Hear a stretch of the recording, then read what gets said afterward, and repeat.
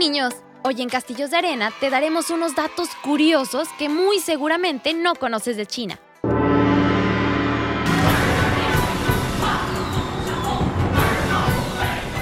En el Festival de Primavera, la población se disfraza de dragones y utilizan diseños extravagantes y extensos decoraciones para armonizar la fiesta.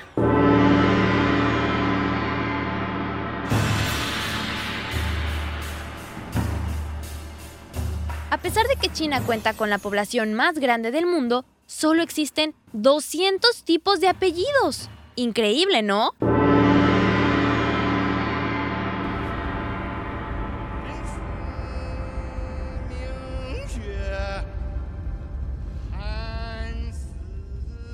La muralla china fue elegida en el 2007 como una de las 7 maravillas del mundo moderno.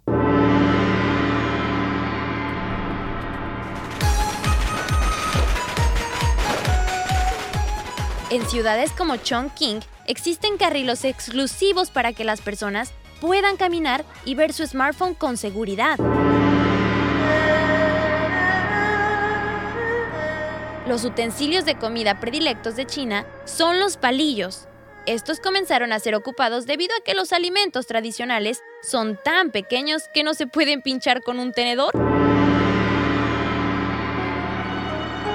La ciudad prohibida es el conjunto de estructuras de madera más antiguas del mundo. ¿Qué les pareció? ¿Interesante? Estos son algunos datos de lo increíble que es China. Bueno, hasta la próxima, niños.